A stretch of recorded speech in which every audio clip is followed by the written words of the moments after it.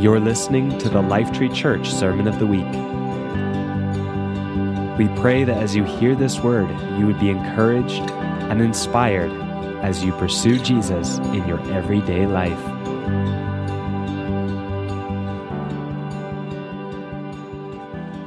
Good morning. So good to see you all. Welcome if you're tuning in digitally, if you have your Bibles, and I know that you do because you have a phone and there's a Bible on it. Turn to Luke chapter 9. Luke chapter 9. We are going to start reading at verse 51 in just a moment. So Luke chapter 9. So we have been working on this theme of being missional all throughout the summer months. And Bruce said something last week that caught my attention. Maybe it did yours as well. And he made the statement, we are all missionaries, that we are all missionaries. It's going to look different for every believer, and whether or not that means you're going into the world and that you are being sent to the nations. And this church has sent many people to the nations. For Christine and I, it cut both ways for us to have our son for 5 years away from us, but in the nations and traveling throughout the world. Or whether or not being a missionary for you is the person next door. I think for the vast majority of us, when we think about being missional, that's probably what comes to mind. Your colleagues at work, the fellow students that you rub shoulders with, the teammates on your basketball team or your slow pitch team, perhaps the people that you see at the gym. The mission field, wherever you go or wherever you hang out, is going to be different for each one. Sometimes it's a planned event, like a Serve Saturday. But often the most missional moments that take place for us are in those relational moments that we have with people. So Luke chapter 9, I'm going to read 11 verses, but it's actually the first verse and the last verse that we want to drill down into. So let's read this together. Luke chapter 9, starting with verse 51. As the time approached for him, that would be Jesus, as the time approached for him to be taken up to heaven, Jesus resolutely set out for Jerusalem. And then he sent messengers on ahead who went into a Samaritan village to get things ready for him. But the people there did not welcome him because he was heading for Jerusalem. When the disciples James and John saw this, they said, "Lord, do you want us to call fire down from heaven to destroy them?" But Jesus turned and rebuked them, and they went on to another village. As they were walking along the road, a man said to him, "I will follow you wherever you go." Jesus replied, "Foxes have holes and birds of the air have nests, but the Son of Man has no place to lay his head." He said to another man, "Follow me." But the man replied, "Lord, first let me go bury my father." Jesus said to him, "Let the dead bury their own dead, but you go and proclaim the kingdom of God." Still another said, "I will follow you, Lord, but first let me go back and say goodbye to my family." Verse 62, the other verse of focus today. But Jesus replied, "No one who puts his hand to the plow and looks back is fit for the service in the kingdom of God." Strong verses. Ones that get your attention. Let's dial in on verse 51 for a moment here. One version says, as the time approached for him to be taken up to heaven, Jesus resolutely set out for Jerusalem. A more modern translation says, the time was coming closer for Jesus to be taken into heaven. He was determined to go to Jerusalem. The Amplified Bible says this: he was determined to go to Jerusalem to fulfill his purpose. And finally, the King James, because the King James is poetic and the language is so good, it says this: and it came to pass, when the time was come that he should be received up, he steadfastly set his face to go to Jerusalem. I just love the wording of that. He was resolute. He was determined. He was steadfast. He was on mission to seek and save that which was lost. He was on his way to the cross. Now keep in mind that when this was happening, when these verses are being referred to, Jesus was at the height of his earthly popularity. There were huge crowds that were following him. One chapter earlier, his mother and brothers couldn't even get close to him because there were so many people who were always around him. The feeding of the 5,000 had taken place. The dead were being raised. Demon-possessed were being set free. The lame were walking. The blind was seeing. The hillsides were packed to hear his teaching. I think it was Jesus mania was going on. Jesus mania was taking place at that moment. Mania being excessive excitement, almost craze. That was what was going on at this time. Sometimes when things are crazy, when things are just going like mad, it's hard to keep focused. And yet in the midst of that, in the midst of all of what was, here is Jesus being resolute, determined, steadfast, and focused on the mission in front of him. What causes us to lose our mission focus? Because sometimes that can happen. I know that's happened to me. I'm sure that it's happened to you. A couple of thoughts, and then I want to show you a video clip. I think the first thing that takes place that causes us to fall out of focus is when we begin to prioritize the troubles and the concerns of the day. Seems to be our theme for the morning. When we begin to prioritize the troubles and the concerns of the day. How many of you have had the wonderful privilege of watching the series, The Chosen? Have you enjoyed that series? It has moved Christine and I so deeply. Now, it's based on Scripture, but there's some latitudes that take place in terms of character development. But that character development is based on what we read in Scripture. And I want to show you a clip this morning, and I'm hoping, do we control the lights, these house lights? Are they controlled from the back, or are they controlled from over here?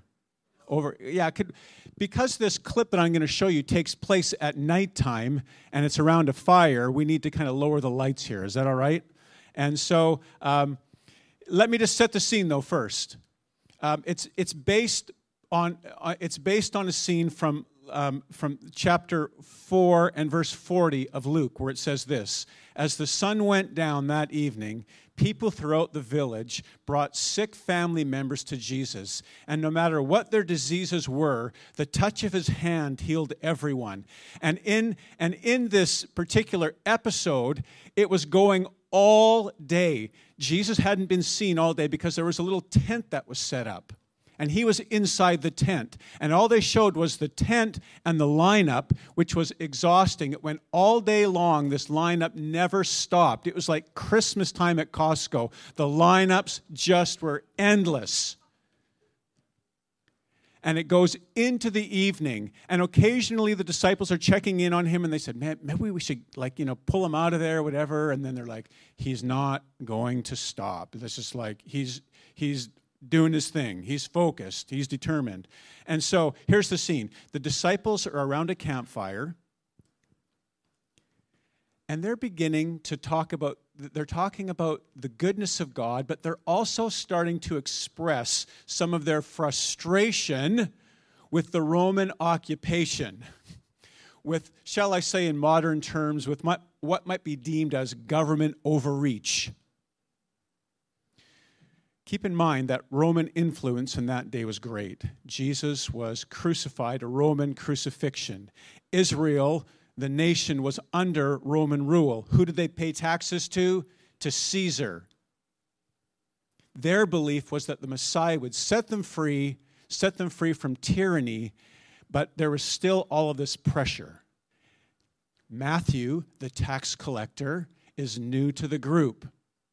Still a bit unresolved because Matthew was the one who was taking taxes from the disciples and from their families and otherwise, and there's still this tension. And that's where this scene picks up, where this kind of comes to a head and the situation unravels. So you can hit the lights here. Let's watch the scene together, and then I want to comment on it.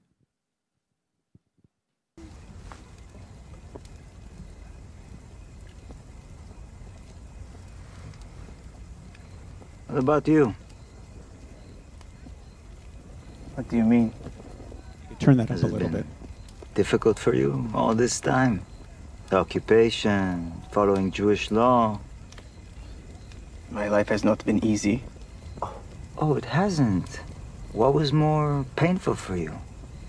Escaping Roman persecution by working for them, or escaping your guilt with all the money? And now you're catching up on Torah and wanting to follow the law. Why now all of a sudden? Why not all the other times you had the chance? Simon? No, John, I want to know. Mary had horrible trauma. She didn't choose all that happened to her. What's your excuse? What do you want me to say? I don't know what you want from me. An apology. What? Simon's not wrong. He could be more delicate about it, but you did choose to work for them. And you made my life even harder than it already was. And you haven't apologized. No, don't say it. I don't want you to apologize. It doesn't matter. What would hearing him say sorry do? I won't forgive it anyway. What keeps putting you in authority? Who are you to forgive or not to forgive? What, you're on his side? No, of course not, but you've had your problems too. What about apologizing for what you almost did to us with the Romans? I didn't go through with it. I was trying to save my family's life, and I love you, John, but that's not something you have to worry about when Zeb and Salome are looking out for you. But you put me in a desperate position where I did things I would never have done otherwise. And I've repented for them, and John and James, I am sorry, but I didn't go through with it. What is your excuse? I was a successful businessman, and yet I was always He behind. wasn't your tax collector. Quit defending him. I want an answer. Hey, you're new. Do you even know what it's like to be Jewish? To suffer for centuries and centuries because of it, but to still commit to it? To protect our heritage even though it never stops being painful, because the one comfort we have is to know that we're doing it together. That we're all suffering together, but if we just wait a little longer, if we hold tight just a little more, we'll have rescue, because we're chosen, all of us. And you betrayed that, and you spit on it. I can't forgive it. I'll never forgive it. All right. You said what you needed to say. Sit down, Simon. You sit down first.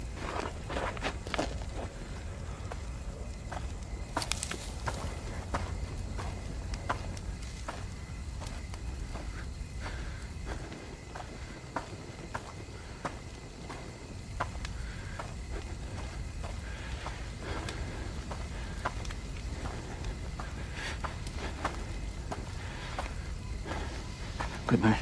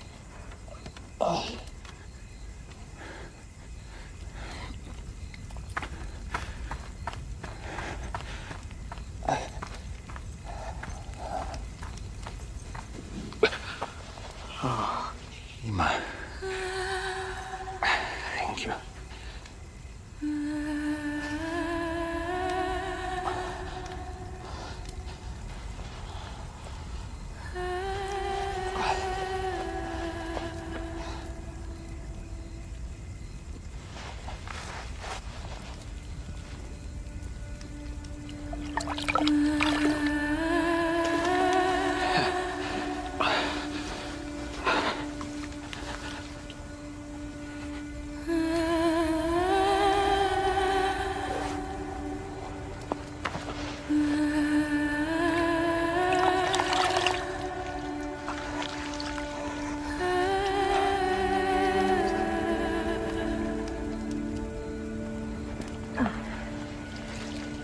got blood on your hands.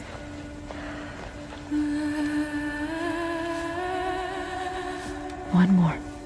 There we go. I'm a mess. Good. What would I do without you, Ima?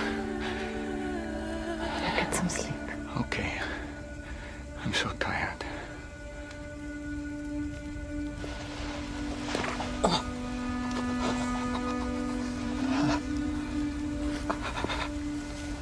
Blessed are you, Lord our God, King of the universe, who brings sleep to my eyes and slumber to my eyelids.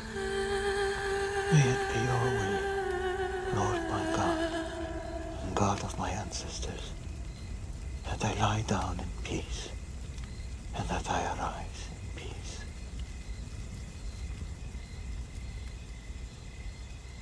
You know, we sing that song, when you walk into the room, everything changes. And it's like Jesus walks into this moment and everything changes. You see, the emotionally charged issues of that day, very real, very human, very raw, but off mission. Off mission. Contrasted with the Lord, exhausted but steadfast in his mission. His mission, Luke 19:10, for the Son of Man came to seek and save that which was lost. Acts 10:38, Jesus went around doing good, healing all of those who were under the power of the devil because God was with him. He was steadfast in his mission.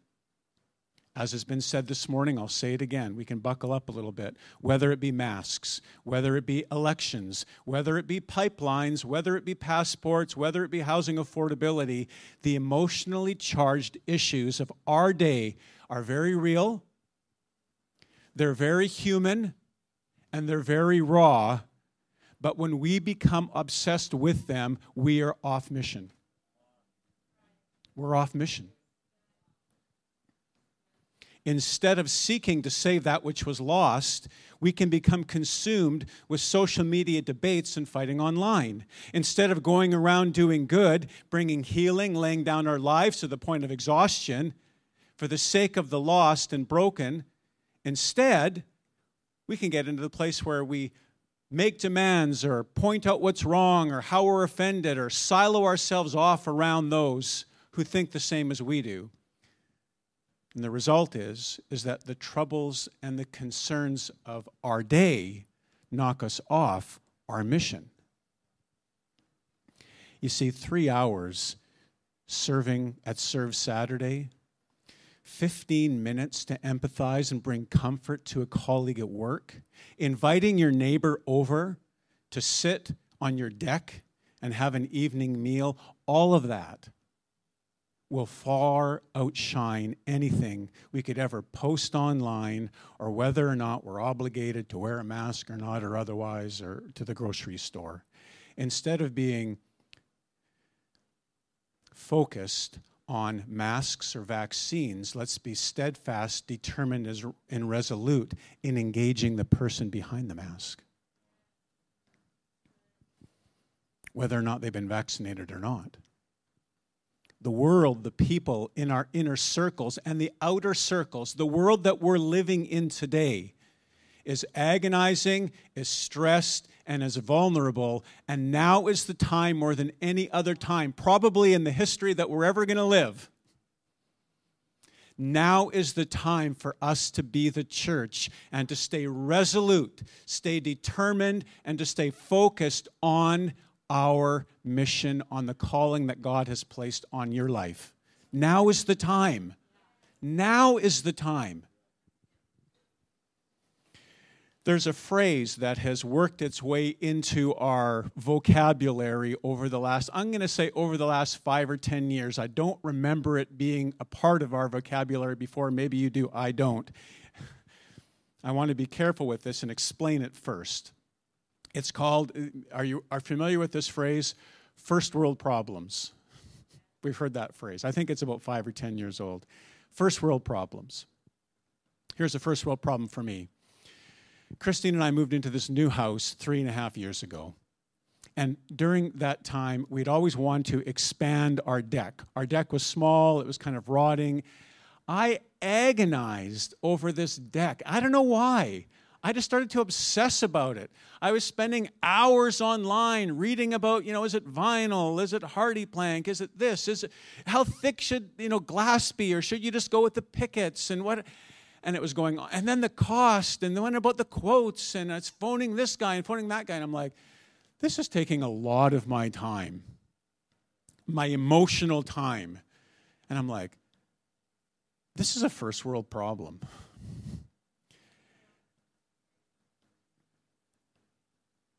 And yet, important to God, because the scriptures say, Matthew 6:26, look at the birds in the sky. They don't plant or harvest. They don't even store grain in barns, yet your Father in heaven takes care of them. Aren't you worth much more than the birds? Peter writes this, cast all your anxieties on him because he cares for you. So I know that God cares about that deck because I was caring about that deck. And yet at the same time, I also recognize that his perspective about that deck may have been different than my perspective when I was in the swirl of trying to figure out that deck. Right now, I think that there's many students and probably some teachers that might be, there's probably a rise in anxiety right now about going back to school next week. What teacher am I going to have?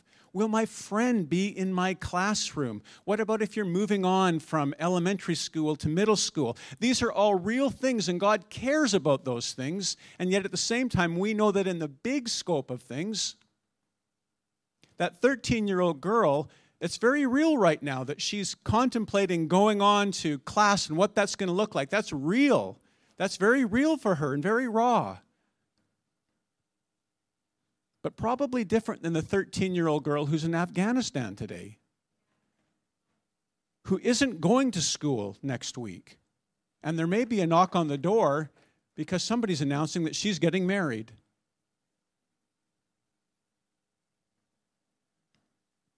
It's gaining of perspective. If you're a parent of a preschooler, my guess is that you face some significant drama this week. Because there's drama in lives, and it's very real. And for that preschooler, it's very raw. And in that moment, it's very important. But as a parent, you have a different perspective as to what that might be. Lady that I follow on Twitter said this, getting children to clean their rooms is a special kind of torture, ... for parents.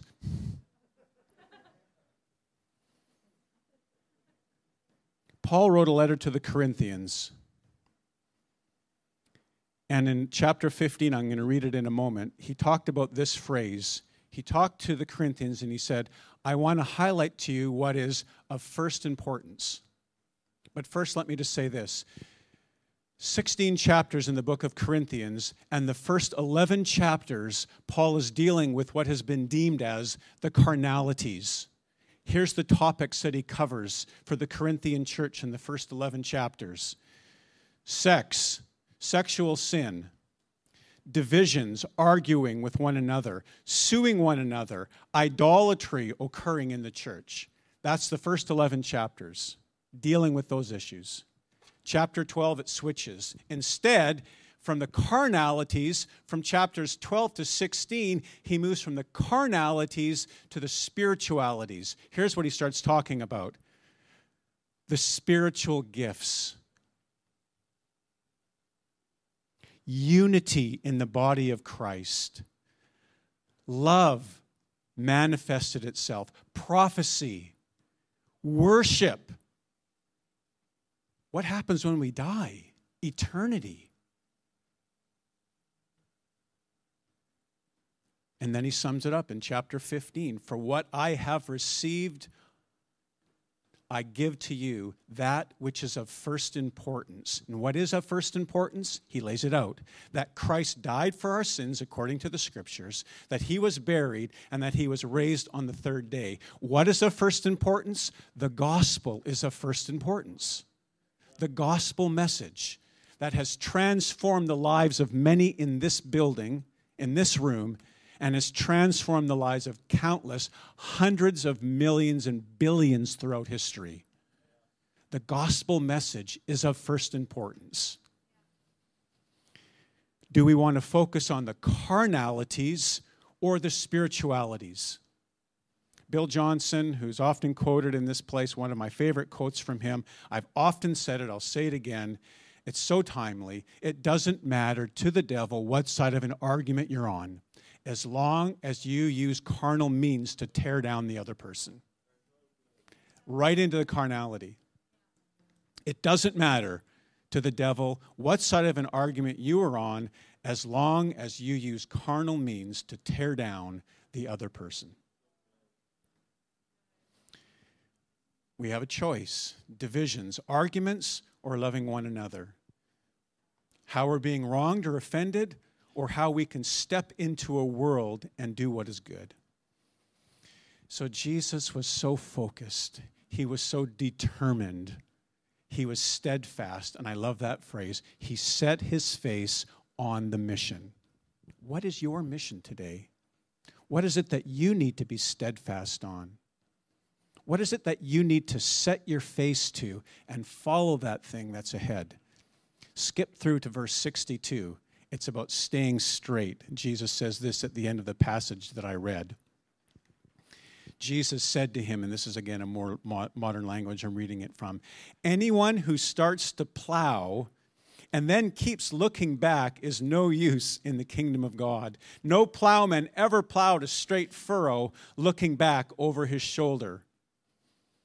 You see, there are some whose hearts are in the past. They walk forever looking backwards and thinking wistfully of the good old days. It's called the glory of yesterday, looking back.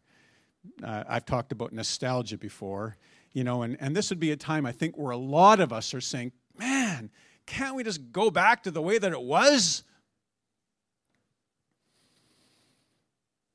I think it's good as we think about looking back, as we think about maybe nostalgia, but looking back, it's really good. And the Old Testament is filled with places where we remind ourselves of the past. We remind ourselves and stir ourselves up about all the good things that have taken place in our lives, and it becomes part of what we call our testimony. And it's really great to get into a place where we're just, if we're not in a good place, to say, okay, wait a minute. God, how have you proved yourself to be faithful to me and to my family and to my situation in the past? And you build a history there. Reminding yourself of the past. Hey, that's great. Reminiscing about the past? Yeah. That's good. We can reminisce about the past and get together and have an evening. Or how many people here have ever been to a grad reunion? Your 10-year grad reunion, maybe your 25-year grad reunion. Picture this scene.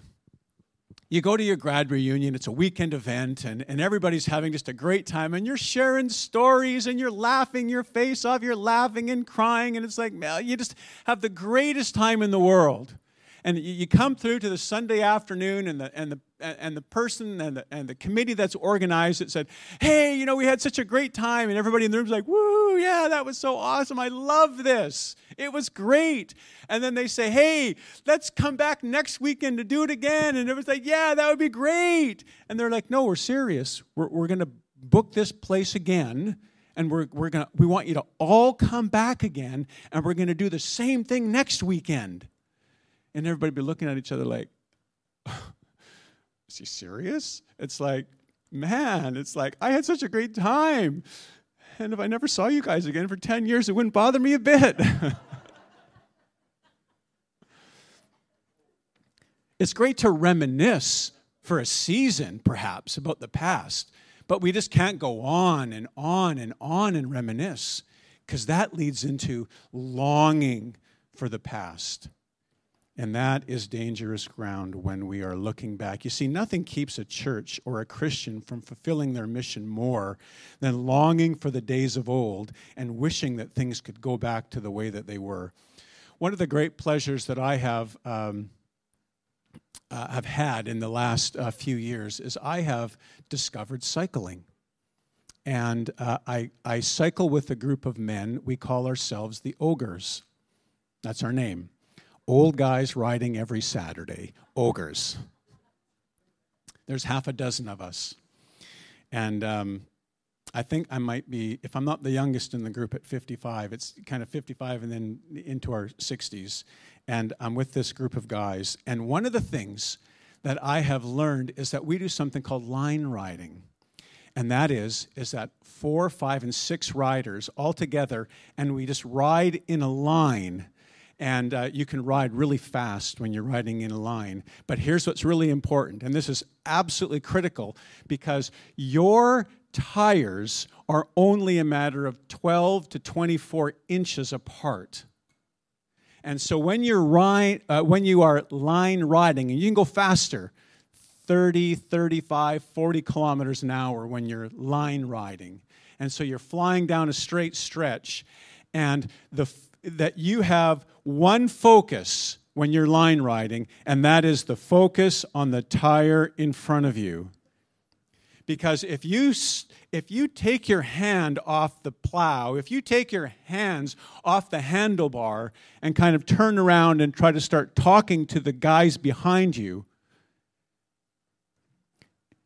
and your tire clips the tire of the back tire, your front tire clips the back tire of the guy in front of you, guess who's going down?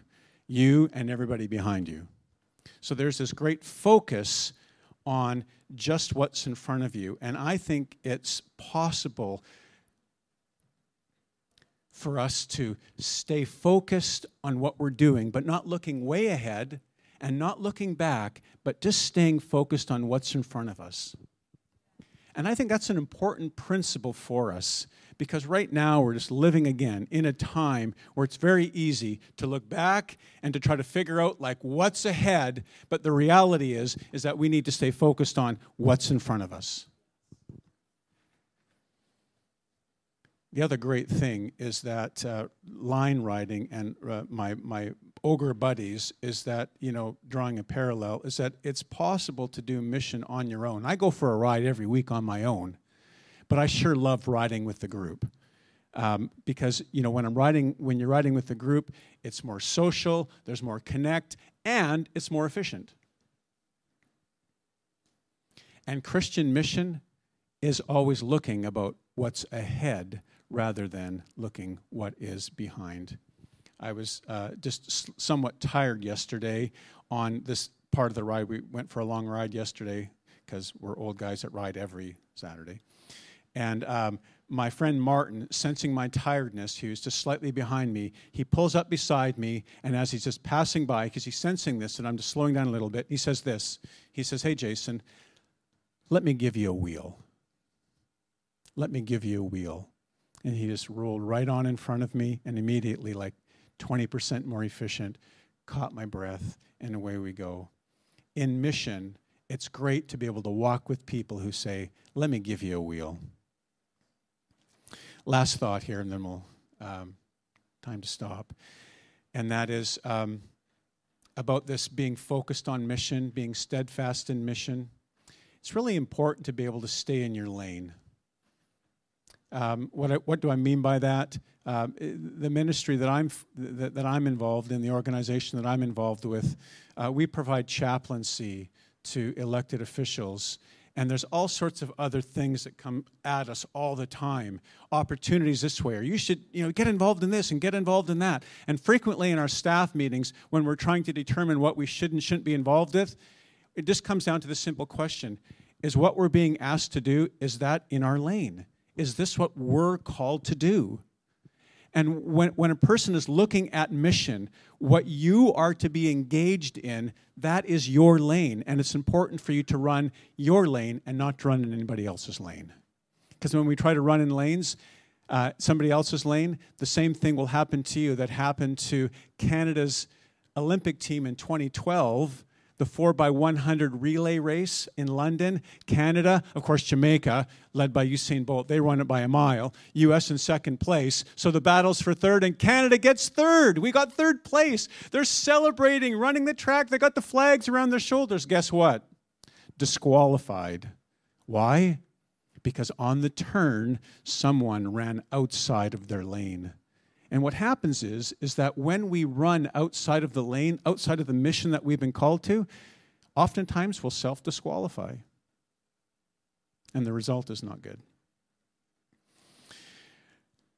I want to close with this thought here, and that is this whole idea about staying focused and keeping your hand on the plow. I think that's a word for us. That's a word for the church today. We need to keep our hand on the plow and hold on. And there was it's an African-American gospel song. The phrase that they use is this, a Negro spiritual.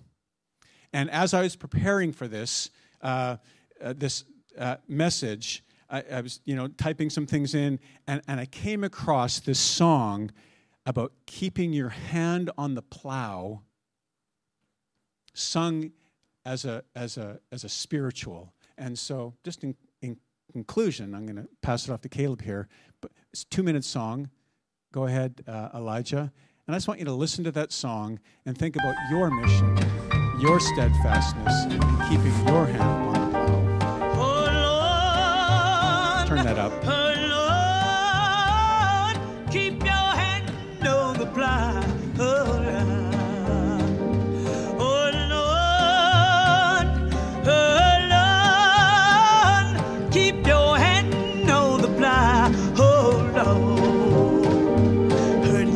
Of Jesus say, come unto me, I am the way. Keep your hand on the plow, oh Lord. When my way get dark as night, know the Lord will be my light. Keep your hand on the plow, oh Lord.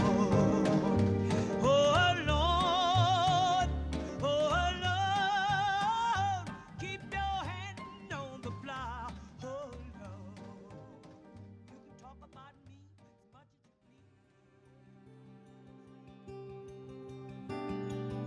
Thank you for listening to the Lifetree Church Sermon of the Week. At Lifetree, we are a family all about declaring and displaying Jesus to transform lives and benefit our city. If you'd like to find out more about Lifetree, you can find us online at lifetree.ca.